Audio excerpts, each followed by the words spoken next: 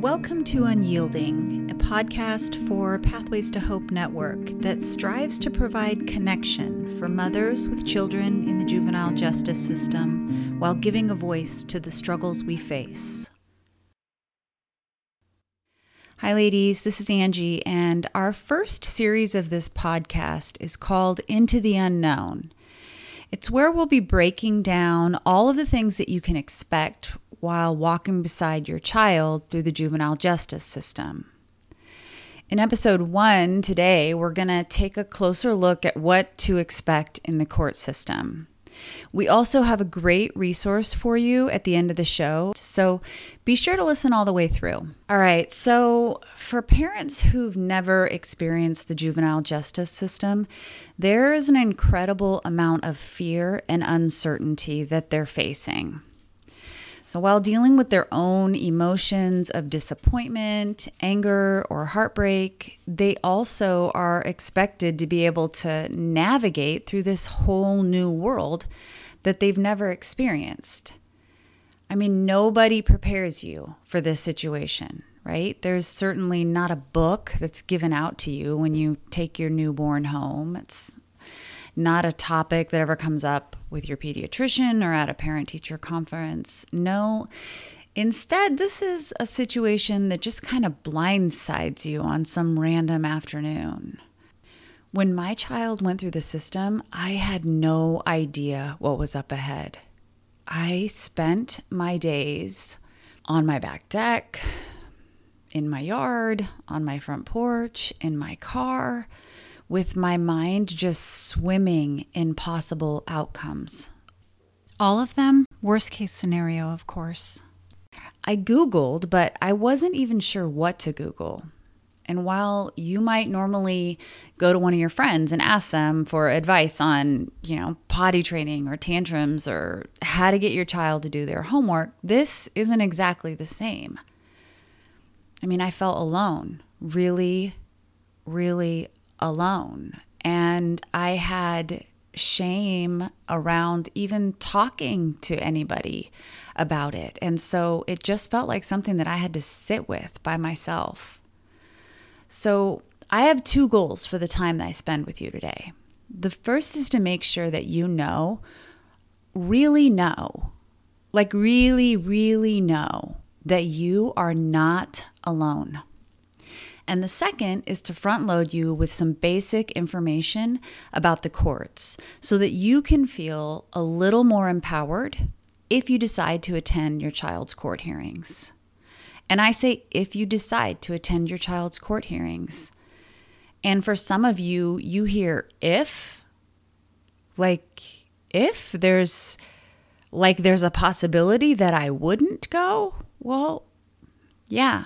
There's a possibility that you wouldn't go. And I'm not saying that that's the right thing for you to do or the wrong thing for you to do, but I am saying that for some parents, if they choose to allow this to be their child's mess and they choose not to go, well, then that's not necessarily a wrong decision either. Through this journey, you're going to have to figure out what works for you. There isn't a right way. And I think I spent so much time trying to figure out how to get it right?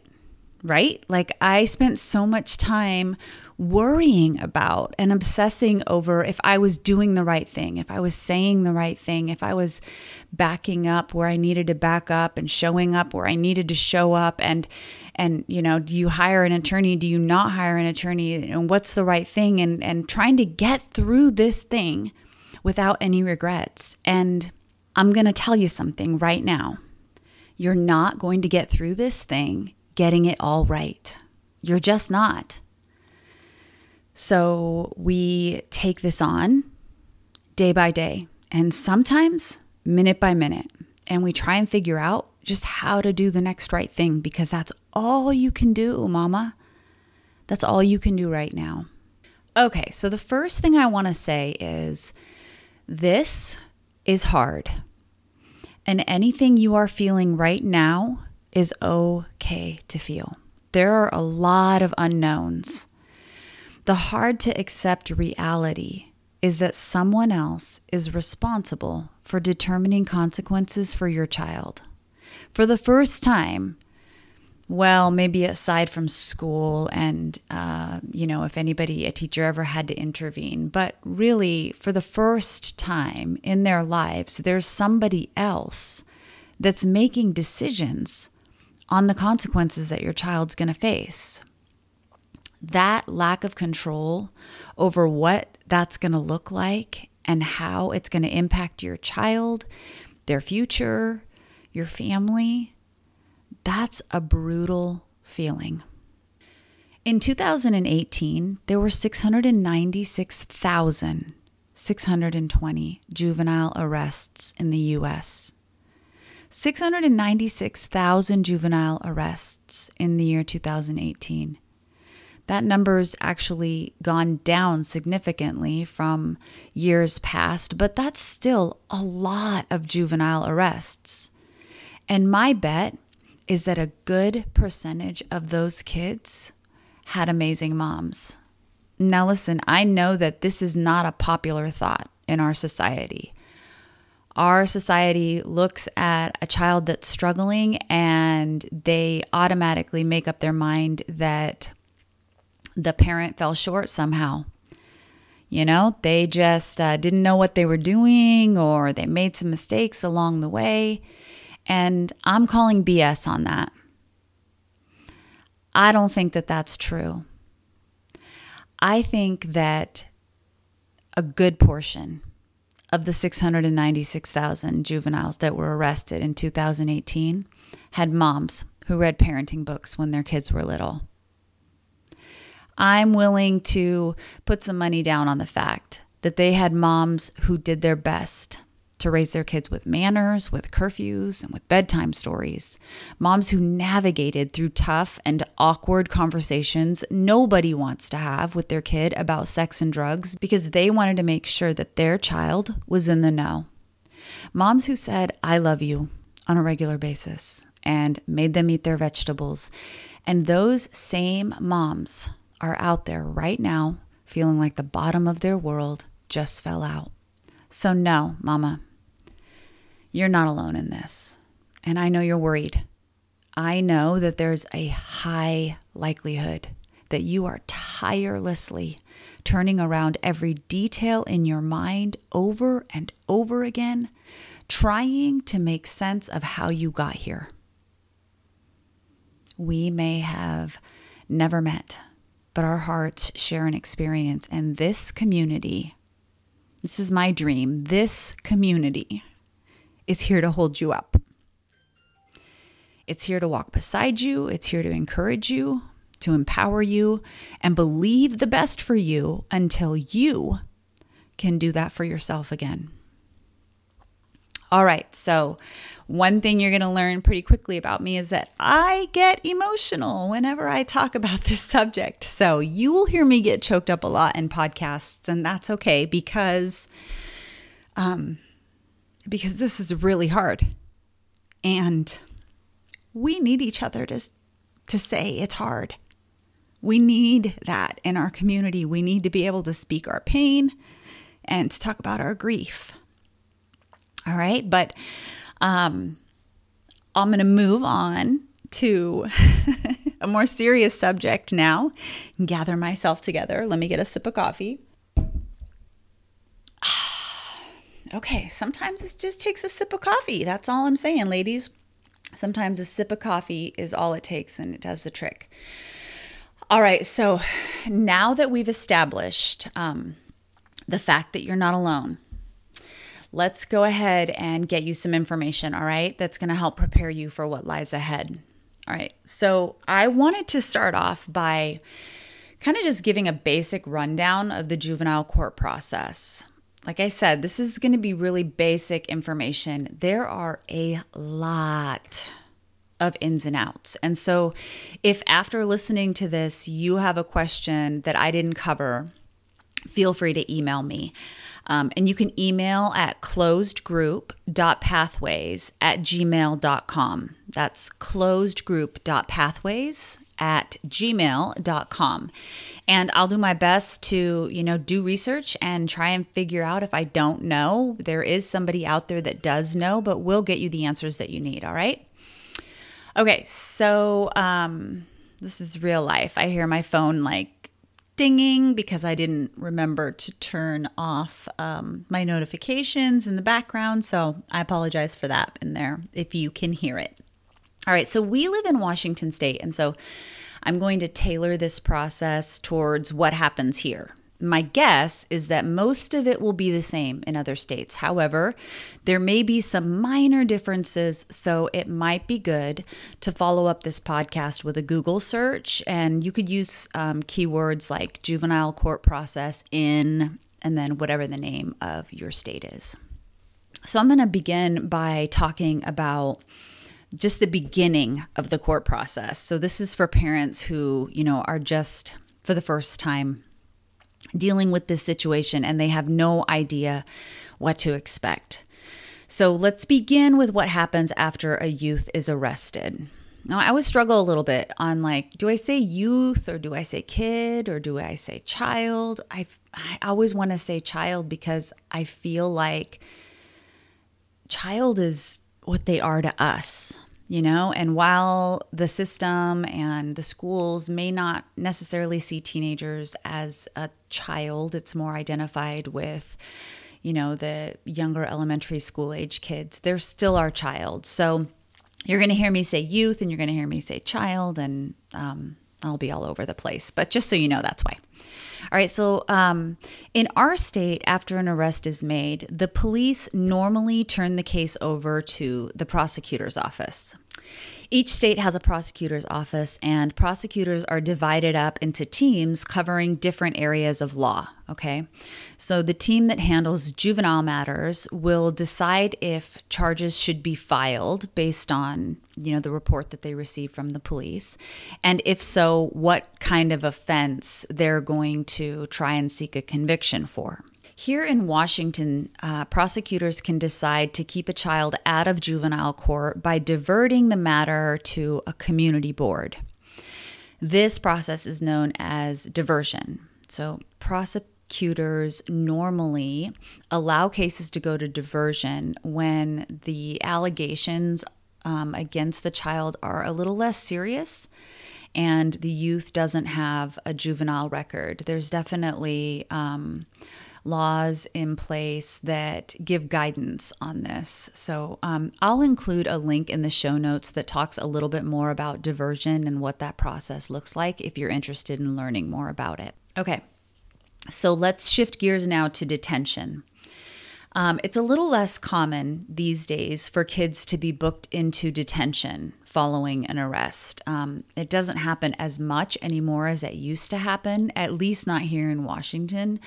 But it does still happen. So if a child is taken to detention after an arrest, they must be given a detention hearing before the end of the following day. So this would be like the first hearing that they have. So they're in detention, and the law requires that they be given a detention hearing before the end of the day. And what that is it's when the matter goes before a judge who determines if the youth is going to be released to a parent or if they're going to be held in custody. And they usually look at things like the seriousness of the charges, the criminal history of the child, and whether or not they believe that the youth is a safety threat to the community. All right, so the next hearing we're going to talk about is an arraignment. So if charges are filed, then your child will be mailed a summons. So it could be that, your child was maybe arrested and they were released and you're just in limbo and you don't know what's going to happen. Well, if the prosecutor decides to file charges, then that's when your child would be mailed a summons, or what's also known as a notice to appear at the arraignment hearing. The arraignment is usually the first hearing that happens unless a child is taken into detention. All juveniles are covered under the Sixth Amendment, which means they will have access to an attorney. The court provides public defenders to represent juveniles the same way it does adults, okay? However, I'm going to be honest here. Public defenders do exactly what their title says. They defend the public. And there are a lot of people in the public, and usually not enough of them. So this means that the time that you get with them will not be the same as it would if you decided to hire your own attorney. All right, so let me just be clear. I don't say this in order to sway you to hire an attorney. I don't have a professional opinion on the matter. I think that you just need to do whatever you feel is right in your heart in that situation. I know many kids who went through public defenders, and I don't know that the outcome would have been any different in those situations had they hired an attorney. I mean, there's no way to really tell what is the better option there, but I think that you should know what you can reasonably expect on the day of the hearing. And I just want to make sure that you're prepared with as many facts as possible. So most of the public defenders that I have come in contact with, unfortunately, they rarely have the time to meet with families prior to an arraignment hearing. They might be able to reach out by phone call. And if you do get a phone call beforehand, you're one of the fortunate ones, I think. And like I said, I'm only speaking directly for what I know, and perhaps it's not that way everywhere across the board, but I think it's like with any other, assistance that you receive when it comes to government, like there's usually, some weight involved with that. So if you do get a phone call beforehand, I just think it would be nice if you passed along a few words of appreciation to them. If you think about it, they do the best that they can with the caseloads they have, and we really all are in this struggle together. So try to avoid, projecting anger or fear or any other feelings that you might feel on as frustration towards your attorney. It's not helpful to the situation, that you're in. So, all right. So I digress. Let's see. So, it could be that you end up meeting with the attorney just prior to the hearing. And I know that we could really use some improvements in this area. Things are changing and those changes are coming. I know it's tough enough the days leading up to a hearing, not knowing what to expect. And by the time you get there, you can feel like a full-blown basket case because you're just like about to burst from like the intensity of it and the anxiety that's built up over, what's going to happen. So that's why we're here, is to kind of help bridge that gap for you and get you some information so that you're not walking into the situation just completely at the mercy of somebody else. All right. So let's talk about what the hearing will be like so you're a little bit more prepared just in case that does happen. All right. So like I said, the arraignment hearing is usually the first hearing. In the courtroom, there's going to be a judge present. There's going to be one or more defense attorneys present. There'll at least be one prosecutor. You may also see probation counselors, so likely an intake probation counselor or other probation counselors. They're also known as probation officers in some areas. There's a court clerk that's going to be there who takes a record of what happens in court. And then there might be like a juvenile detention officer that escorts kids who are detained to and from the courtroom. There will also be other kids and families who are there, who are scheduled for the same hearing time as you are. There's no way to predict exactly how long you will be there. And so I just kind of wanted to make sure that I emphasized this. If you do have to take time off of work or if you have to find childcare, it's best to give yourself a couple of hours just in case it runs long.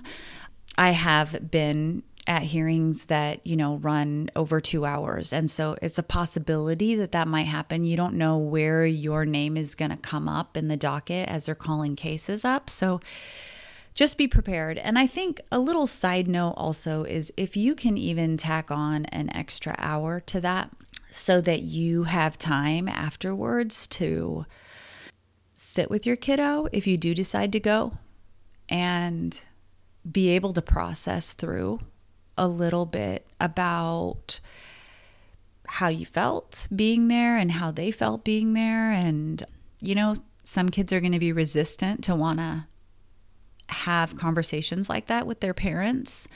They may be struggling with shame that maybe looks like defiance or anger or irritation.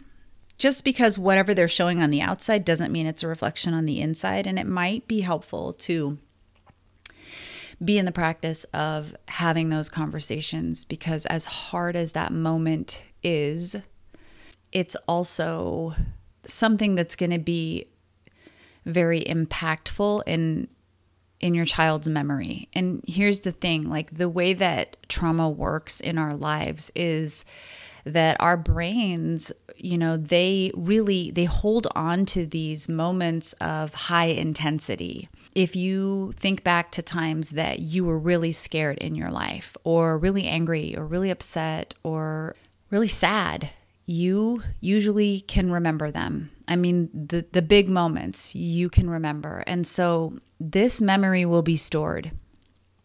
And while I, talked earlier about don't let this be something that, you overthink to death or try to find the right way to handle, there is power in the moments that happen before the hearing and after the hearing. And so those are good times to either sit with yourself, if your child's not about it, and if it just frustrates you more to be around them at that point and you feel like there can't be a healthy conversation that takes place, then just having time to sit with yourself, maybe before or afterwards, and give yourself some space to kind of process through what you're feeling and, say what you're afraid of out loud, even if it's just talking to yourself or journaling or something like that. All right. So let's talk real quick about childcare also. So you're going to be having obviously a lot of emotions. And so if you do have younger children and you have anyone that you can leave them with for a couple of hours, Mama, I would recommend that you do that. It is okay to ask others for help. They don't have to know where you're going. You don't know them any explanations. Just say you got a thing you have to do. If you don't have anyone and you have to take your kids, well, you have to take your kids. I mean, we're moms and we're used to pulling through when it's required, right? I mean, no days off here. But I would just kind of make sure to bring something quiet for them to do that'll occupy them and keep them busy. Maybe some snacks that you can give them out in the hallway just in case it does end up running long. The last thing you want is any additional stress on you. This, like I said, is trauma. And this is real trauma to a mom who has never, expected that something like this was going to happen. And even if you did have an inkling that this was the road that your child was headed down, it doesn't make it any easier. So try and do everything you can to lighten that load for yourself. So at the hearing, the judge is presented paperwork showing the charges the prosecutor is filing. Now, depending on the court, the prosecutor may or may not read those charges out loud in the courtroom. And I say this to prep you for it because sometimes, depending on what the charges were, that can be really heavy to have to hear out loud in a courtroom full of people. In our county, they usually don't. The defense attorney will usually decline formal reading of the charges, and they usually don't read it out loud. But that's something that you could probably ask the defense attorney about ahead of time if you're worried about that. They would probably know if your local court usually reads the charges out loud or not. All right, so if it is read out loud, I know that's going to be tough. And you may choose to sit in the hallway and not be there for that. You may choose to offer support from a distance. And if that's where you are, there is nothing wrong with that. That's an okay place to be. If you decide that you're going to stay, I know that it's going to be tough.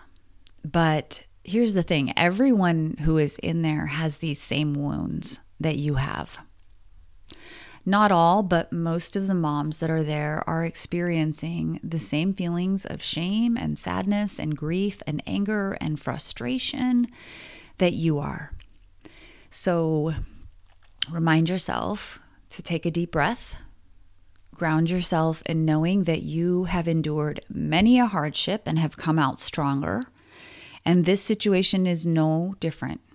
Hold your head up high, sister, and your shoulders back, and know that we all sit beside you on that bench in solidarity. So the defense attorney is going to make an initial plea, and usually the initial plea is not guilty. So it'll go before the judge, and the judge will ask, how do you plead? And the defense attorney will almost always do an initial plea of not guilty. Even if your child committed the crime, there is still usually a plea of not guilty entered. And this gives the attorney time to get copies of all the records, to talk to your child, to meet with them and any other witnesses, and just get a clear picture of what really happened. So after the plea is entered, they'll quickly set what are called terms and conditions of release. And these are basically just rules that the court sets that your child has to follow until the matter is settled. They give them a piece of paper that has all the rules there. So it's a good thing to look over with your child, because it would be easy just to, kind of toss that paper aside and not think anything about it. The rules are usually standard rules that include, they include things like you got to go to school, you can't break any of the house rules, you can't break any laws, obviously. You can't hang out with anyone who has pending charges or is on probation. And then if there's a victim in the crime, then it may also include not having any contact with that victim as well. But before the judge sets those, they may ask, is there a parent in the courtroom? Now that can really throw you off if you aren't expecting it. At this point, they're not asking what you think about the charges or how you feel. When they ask, is there a parent in the courtroom, they just want to talk to you real quick and get some information about what rules they should set for that period of time between now and when the case is over. So when they ask if there's a parent in the courtroom, all you would need to do is raise your hand or stand up. And then the judge might ask something like, if there are any concerns that you have, or is there anything you would like to add, which always sounds like very vague to me. Like, is there anything you would like to add? And you're just thinking like, I have a million things I would like to add. Like, where would you like me to start? Because you have a deeper understanding of this whole situation and whatever's transpired. And what he or she is asking is there anything we should know about that is a problem that should be included in these rules? And that's kind of what they're referencing. So if, for instance, you have a daughter and you know that she's been sneaking out and that's something that really worries you, you could choose to bring it up at that point in court, and the judge may decide to address it with her and make sure that she understands that if she sneaks out, she'll be in violation of release conditions and she could be put in detention. So you could do that, or you could just say, I have nothing to add, and they'll set the standard conditions. It's just kind of whatever you feel is right in your heart at the moment. All right, and then before you leave the arraignment hearing, they're going to set a date for what's called a pretrial hearing. A pretrial hearing doesn't mean your child is going to trial. It's basically any hearing that precedes a trial. So it's a way of checking in where things are with the case, providing updates to the court, and ensuring that things are still moving towards resolution. There are normally several pretrial hearings before a resolution is reached. This can become a hardship for moms who have to find childcare or take time off work for every hearing. And so that's something that you're just going to want to consider. The distance that they set those hearings out vary. And so it's hard to say how often they would be, but I would say, if you were to say around 3 weeks, it's probably around 3 weeks. It's probably around there somewhere, maybe, more or less. But they usually have the kiddos come back for pretrial hearings quite a few times before the end of the resolution. Now, obviously, I can't tell you what the outcome of all of this will be. Some parents I support have been able to transition pretty quickly to a program like diversion, which has its own waiting that's involved, and some have had to fight all the way through a trial. I'm not going to sugarcoat it. We are at the beginning, Mama, of a long journey. But there are others who have gone before you, and there are more coming behind you, and we will get through this. Okay? We will get through this. You will come out of the other side of this one day, and when you look back, it won't sting quite as much. You'll learn a lot about yourself and your child in this process. You'll learn about the peace that only comes when we begin to release a little of our need to control the outcome in the lives of the people we love. You'll learn what it means to show up for someone when you want to run the other way. When you want to crawl in your bed and bury yourself under the covers and pretend that it is not happening, and you decide to show up anyway. And you know what? They'll learn it too. You'll learn how strong you are. You'll examine your own judgments of others, and you'll have compassion for hurting families in a way that no one else understands. You'll meet some strong people, and they'll inspire you to push through, and your own strength will inspire others to do the same. You'll stand up when you get knocked down, and you'll claw and fight through it even when you're exhausted. And it will never feel like winning until one day you look back and you realize you won. Yeah, you realize you won. Maybe not because things turned out exactly as you hoped, but because you had to love your child through a journey that would have been a lot harder without you. And you showed up. And pardon my language, but that's pretty badass.